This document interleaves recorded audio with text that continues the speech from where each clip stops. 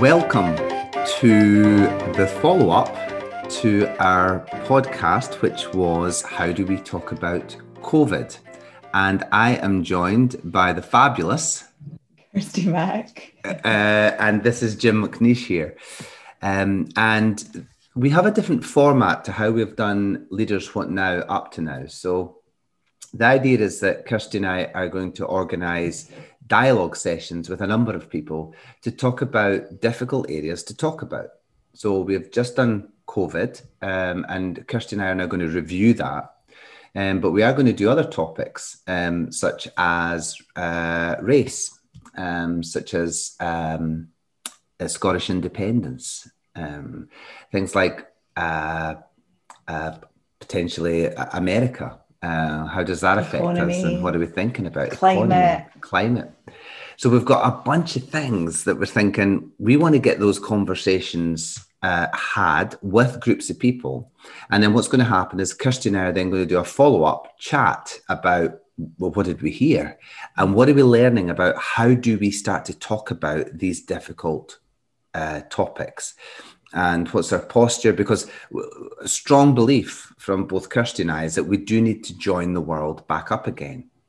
And whereas there is definitely evidence and great encouragement for things that are happening along those lines, we also are seeing polarization, and we are seeing more hostility between factions and groups, particularly on social media, but certainly in the political and television world as well. So our contribution to that is can we start bringing some experiential thinking into how do we talk about those subjects? Kirsty, what's been your kind of reflection a little bit on that since we've started thinking that's what we want to do with our new podcasts? I think it's felt like an experiment. So it's like let's suck it and see, which this has been since series 1, and so I love the experimentation of it. Interesting that what came up for me is like, oh, it's different to what it was, and so it's just like, is that right? Is that where we want to get to? And even just noticing like the comparison that I went through in my head, and the comparison led to an sort of feeling, a sort of, is this too different? Is it, how do we do it? Even just how do we facilitate a conversation? Because we've got a good rhythm, I think now, in terms of how we do things. We kind of know when someone's going to come in or whatever, but then to bring other people into the mix as well. Yeah. What does that sound like? What's the experience? And I think that feeling stayed with me until the first 3 minutes of the conversation. Yeah. And I was like, this is how we're doing it. And it was, and I messaged you afterwards because it was one of those, and I think Stephen actually used this, the notion of life-giving. It was a life-giving conversation. Yeah. And I thought, if that was the reason for it, I'm in. I'm there. If that was it, done. And so therefore I was, the listening that I had for it was very different. And it just, I thoroughly enjoyed the conversation. It was, I think you set it up as well, saying, Kirsty and I are not shy of an opinion, so we will, but don't look to us to do it. We want to hear your voices, and then this is the format of this, whilst we can bring in our own opinion now, and so that again was a different sort of place to stand. Yes, I think you've almost put a proposition up there, Kirsty, about how we talk about these things just by what you said there, which is maybe there's something in us as human beings which requires dialogue and connection and the exploration of ideas. And maybe that's the basic answer at the end of all of these things that we'll come across, which is we'll know it's a good conversation if it generates a desire to have more conversations about it. Yeah. That the health is in the conversations. That's the arriving. It's not the arriving at a consensus or a point. It's staying with a desire to keep exchanging viewpoints and enlarging our cadre of worldviews and opinions that we can have on this. I love that. And it is about, because we threw in some provocative questions, right? To notice what came of that and to observe that was really interesting. and it is the intention, I love that notion of the health is in the conversation. Yeah. We didn't go into it that at the end there's a nice little boa and we all agree and we decide, this is how we talk about this. There was we're holding a container where we are really curious about what you've got to say. What is your experience? Yeah. And if you disagree, say you're going to disagree, just disagree. That's okay. We want you to disagree. We want you to give another opinion. We want you to add value, which was just, so I think it comes back to, as you say, it comes back to the intention. Yes. That container of the relationship, and to see the relatedness to other people who, we knew everybody ourselves in differing ways. But the deep, and that again, it's through a screen. The deep respect that everyone had for one another in the dialogue, I thought I was really struck by that because there was that container and that intention, and people were eager to have, and everyone said, well, I've given this some thought, or I've taken some notes, which I thought was really respectful as well. Definitely. So what was the most kind of useful thing that came out of the conversation for you? So, this idea, it's good to talk, and how do we talk about COVID? So we had a chat about COVID. In terms of just the content of the subject matter, COVID, what came out of the dialogue that struck you as important to have been mentioned? How it felt like there were so many things attached to COVID. What are the missing conversations? So Lindsay and Scott both mentioned it as well, about charity. Yes. About how people are impacted by charity. The notion of the joy that is Jimmy, saying, talking about the Amazonian jungle and how, and even just little sound bites from Jimmy we could just have for the rest of our lives. His notion of listening to what we've forgotten. The wisdom and the tradition, the wisdom in his voice, but the wisdom and the traditions that are here on our planet that are no longer, we're just not listening. I mean, I remember when he was talking about, and speaking to the Glasgow University, I remember being in New Zealand and they were talking about, and this sap they've used for curing tuberculosis, and then this tree, they've done this, and you're like, why are we struggling to find a drug for these sort of things? And so that was a reminder for me. That was a deep reminder for me in terms of maybe even the commerciality of certain circumstances. And also, I think it was Stephen who says, so we kind of flicked a switch. Kenny mentioned it as well. All right, love thy neighbor. Okay, we're in it. We're doing it. And now we're not. Or is it that we're not? Or is it that we're not overtly doing it? Because we're not standing on our doorsteps and clapping in the UK on a Thursday. Have we thought, has that started actually, I am going to look out for my community. I am going to check in. Or have we just reverted back? And so some of the dualisms were kind of coming through for me. Interesting when you say the dualism, because I guess I was struck by one or two of the paradoxes. Yes. So I think I provoked at one point to say, should we just enforce vaccination? If we know that it is scientifically the best way, and that's why UK numbers are dropping and plummeting as fast as they are, should we just enforce it? And governments do that. And then, of course, you have the paradox of, well, how far does the government go? If you allow them to enforce this and there isn't protests and there aren't marches against their activity, how long before certain political parties start to enforce their agenda whenever they're in power to maintain power longer term, and we lose our democratic edge? And so I was just loving being plunged into that, but also I felt the deep discomfort of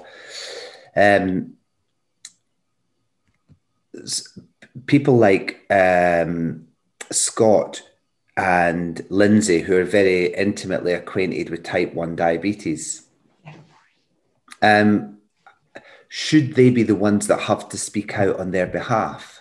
Or does it weaken it? Do we move away from consensus building opinion when interested groups are speaking on their own behalf? Or should we all be speaking on behalf of, the mental health of younger folks? Should we all be speaking on behalf? And like you and I aren't particularly affected by that, but Lindsay really is. She's right in the middle of it. You and I aren't particularly affected by type 1 diabetes. So therefore, should we be speaking and raising these issues? Because does it weaken or strengthen it when the interested parties speak, or is it easy to box them and say, well, that's still coming from a self-serving position and we all have our own? And so if they're going to check out and look after their health, I'm going to look after the financial health in my business. And if somebody tries to make that of a lower order, I'm just going to quote mental health at them and say, well, actually, it's affecting my mental health. And so therefore, actually, it should be okay. It was those kind of paradoxes that where we were dipping our toe into the why is this difficult? What becomes of the conversation when we move into those areas? That struck me the most. And the freedoms that were coming, we were talking about freedom and trust a lot. Freedom and trust came through, and the freedom of choice, because there are going to be some people that cannot, from a health perspective, take the vaccination, cannot, and are choosing not to, and that's okay. And then, interestingly, those that are choosing to have the vaccine, they think that is a freedom because it's going to allow us to be free to travel, free to entertain, free to be entertained. And so that sort of paradoxical element of, you're taking away my freedom by getting me to do this, but actually it's those choices and that notion of, I think Dawn talked about this, that how do humans flourish?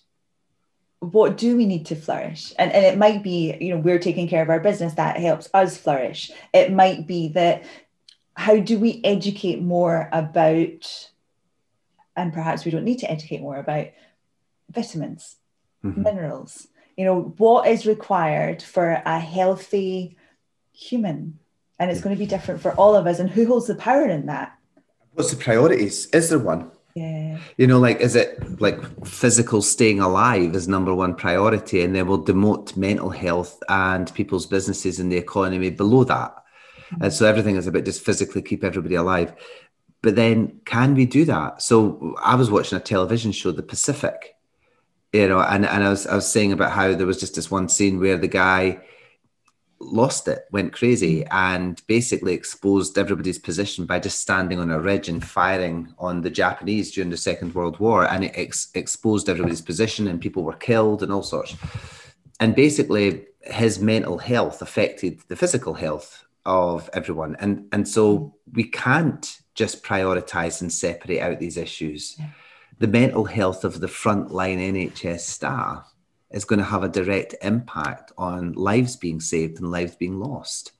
Yes. So, and so therefore their partner's mental health, which will affect them, or their children's mental health, which will affect them, affects their ability to save lives as well.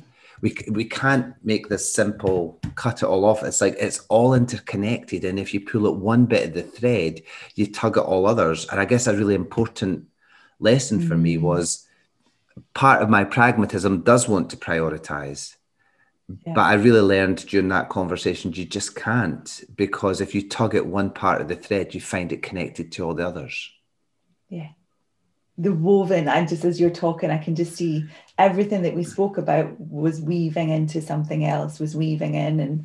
And even if there was a juxtaposition in our thought processes, it would impact something else. The notion of, I think we've spoken about it before, about fragmentation versus collaboration. I think it gave me a heightened awareness of that too. So a core paradox for me that to examine around how we talk about these things is, you had Jimmy who nearly died of COVID himself. And seriously, if you hear his story, he only discovered proning by chatting to a friend of his in South Africa. And then he put himself into a different position, and that's what caused his lungs to clear, and then from then on in, he started to get better. But the idea that does Jimmy then have an extra authority to speak from it? You know, because like if he wants to speak from "I nearly died," that trumps any experiences I've had of COVID. And there's part of me, and then if Scott and Lindsay want to speak about, you know, medical vulnerability during this time and therefore vaccinations, it trumps any position I have. And it's that idea of, should it? And maybe it should, but should it? Or, and let me just put, and I just think here's, none of those individuals did stand on their soapbox to say, I'm thumping the table. They didn't do that. So there was a kind of wisdom for me to observe there. And I'm wondering if I would have, you know, if it had been my mum or dad, or if it had been, it's like, whoa, thump the table. But that bit that says, to what extent do you give honor and place and extra listening to those who have been through an experience of it? Yeah. And to what extent might that cause spotlighting and us to lose a strategic overview of making sure that all the bits are included? And should we, as individuals, hold that big picture detail piece, or should we just allow the government to hold the big picture, and we individually represent our own unique viewpoints, and we have to trust our government to make decisions which are some kind of pulling together of everybody's individuals? Nobody's ever going to be entirely happy, but it's the only way that we're going to see our way through this in a bigger picture. And that, so that even sort of leads us into, for general conversations. Yeah.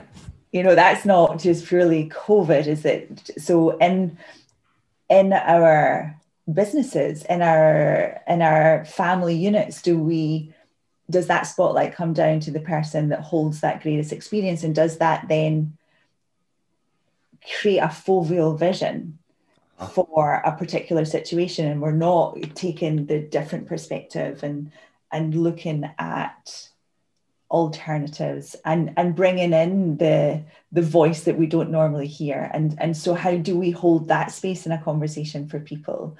And I think that sort of rewinds even thinking about, that's your intention. My intention is, I want to hear your view. And I thought Kenny started it, the deep respect that people put out for one another. And also, if I am not to agree with someone, it's about, and I saw that coming up in a conversation, that because we were throwing in the provocative questions, it was, if I'm not to disagree with someone, I want to be curious, I want to listen, I want to understand their perspective, rather than purely standing in a position of I'm right and you're wrong. Yeah.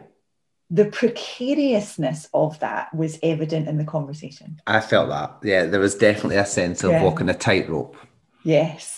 And you could feel it, and the linguistics gave us a marker for it.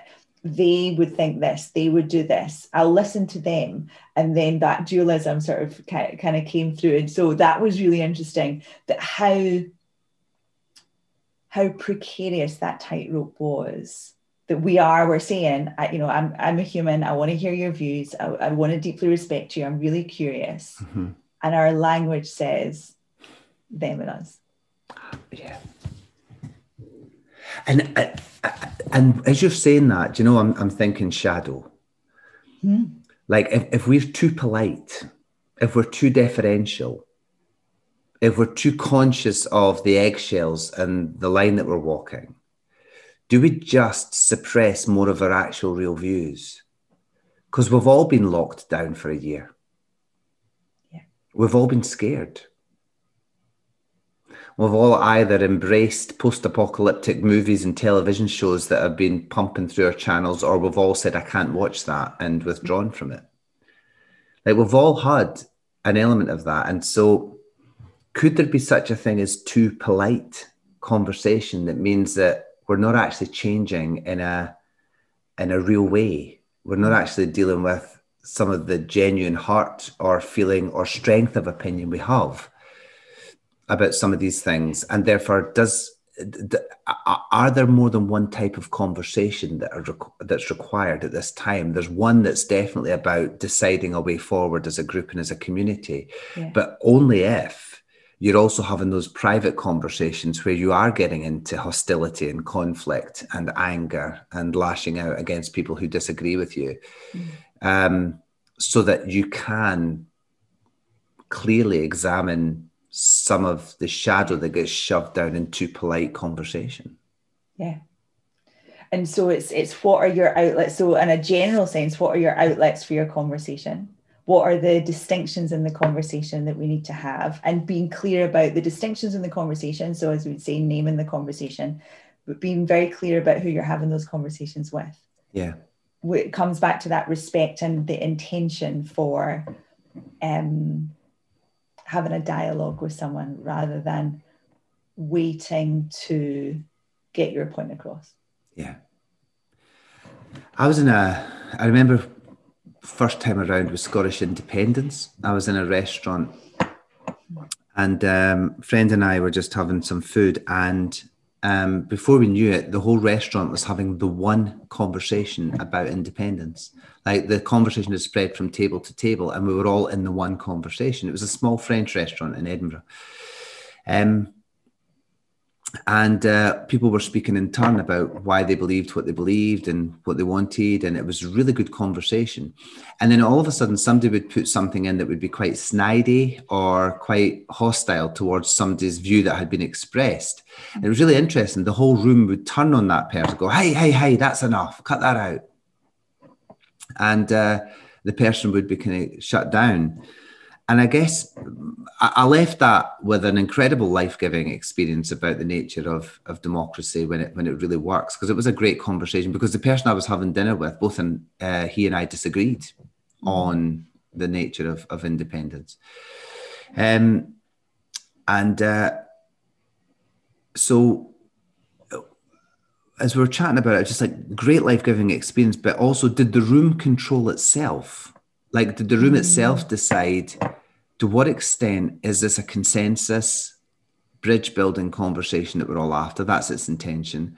And to what extent does it allow for shadow, conflict and hostility? And I think the room itself decided that it was more on the coming together than it was on the expressing hostility. And that's the question I have, is that are there those automatic checks in our society? Will things emerge where the right platforms for the right conversations will happen, where people who are very, very strongly affected in terms of a health point of view, or their business has gone under, or their mental health has suffered, like, will there be places for that to be explored much more emotionally and much more with everything that's happened? And then will there be other avenues which are more about consensus opinion and how we walk and navigate that really safe space with one another, so that we're moving towards some kind of tenuous agreement about a way forward? Will society automatically work that out? Or do we have to intervene and somehow make a decision about what is this conversation I'm in right now and what can it allow? Oh, I love the notion of the room deciding. And you can see that. I've just been transported to boardrooms, to family units, to, and seen what is deciding. And coming back to your thought about the health and the conversation, there was a deep listening for one another, wasn't there? There was a listening for agreement. And just like, as I was listening for disagreement. Yes. I was listening for disagreement because, we set that up. And if you've got opposing views, then please say it. And so I was probably more listening for disagreement than I normally would. Yeah. So how do we set up our listening? Yeah. Well, because my reflection on it is that my listening wasn't very good.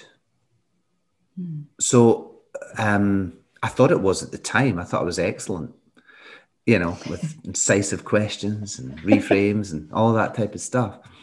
I thought it was great.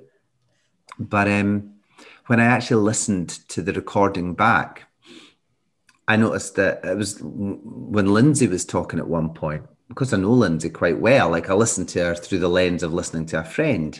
Mm-hmm. But I was listening to her points again. I was thinking, these are really smart, intelligent points that each one of them is like a soundbite. Each one of them is a chapter, a book to kind of explore. And I never heard that the first time around. I had a kind of general sense of, and also a kind of in the conversation with her, kind of predicting what she might say next, where she might come from. But when I sat and listened properly to her points, they were brilliant. And they were much more interesting to me. And so that idea of when you're in the dialogue, you know, that idea of listening to reload rather than listening to genuinely hear or show an interest in, I recognize that when I'm in a debate or when I'm in a conversation like that, my listening is so dispersed that the listening to the quality of the content of what's being said is highly diminished. And so I caught myself with that. I caught, like, who am I in a dialogue that is far less respectful than the content deserves? You know, and with Jimmy as well, it's like you listen back to it, and Jimmy is funny, and he's, you know, Glaswegian, and he's got that turn of phrase, and you just enjoy all of that with him. And then you sit back and you say, this is a man in his 60s who's been around the world and met incredible different cultures, who is suggesting that we go back to a little bit more Indigenous learning, and what these folks can bring, and like, what's the experiential wisdom in that? And yeah, just conscious that particularly the people that I know well, I can be listening to them through a lens of prediction and what I might say on the back of it or how I might lead it on, rather than the content of it was just really, really rich and good and smart. And it's I suppose it's who we are in the conversation. You know, so I'm thinking about if I'm a facilitator or if I'm a coach, like who I am as an identity in the conversation will determine what I'm listening for. Yeah. You know, am I listening for moving on the conversation? You know, am I listening for, I'm aware of time and I know what we need to get to? Or am I genuinely just holding a space for people to have that really unbelievably rich dialogue? Yeah.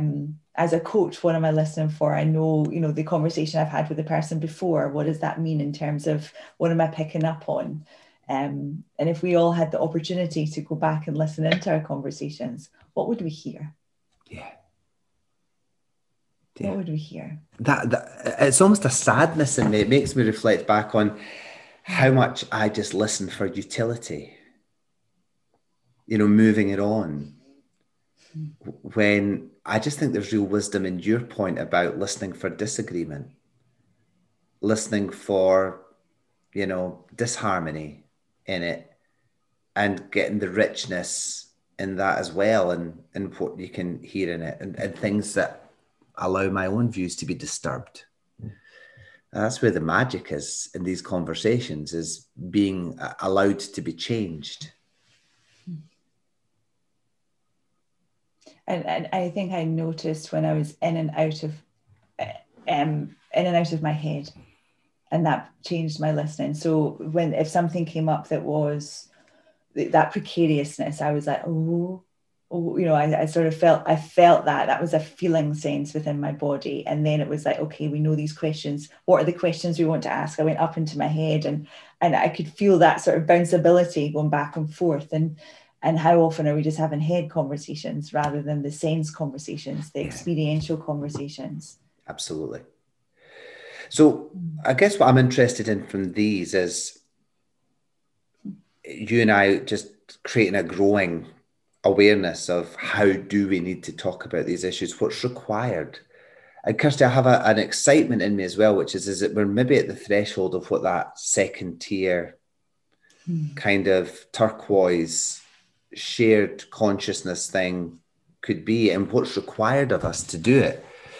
And I guess that's my excitement in this. And so this feels to me like what this series of podcasts will be is a pragmatic exploration of what it's like to be in that world of awareness of one another and being able to talk about it. And that's what I'm excited about. What gets challenged in me in order for that to happen.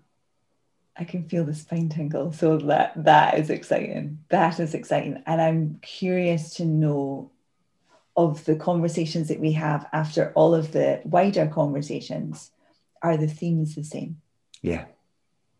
Will it be, as you say, a growingness within us of heightened awareness of certain themes, or will something different come in each one? Yeah. What don't we know now?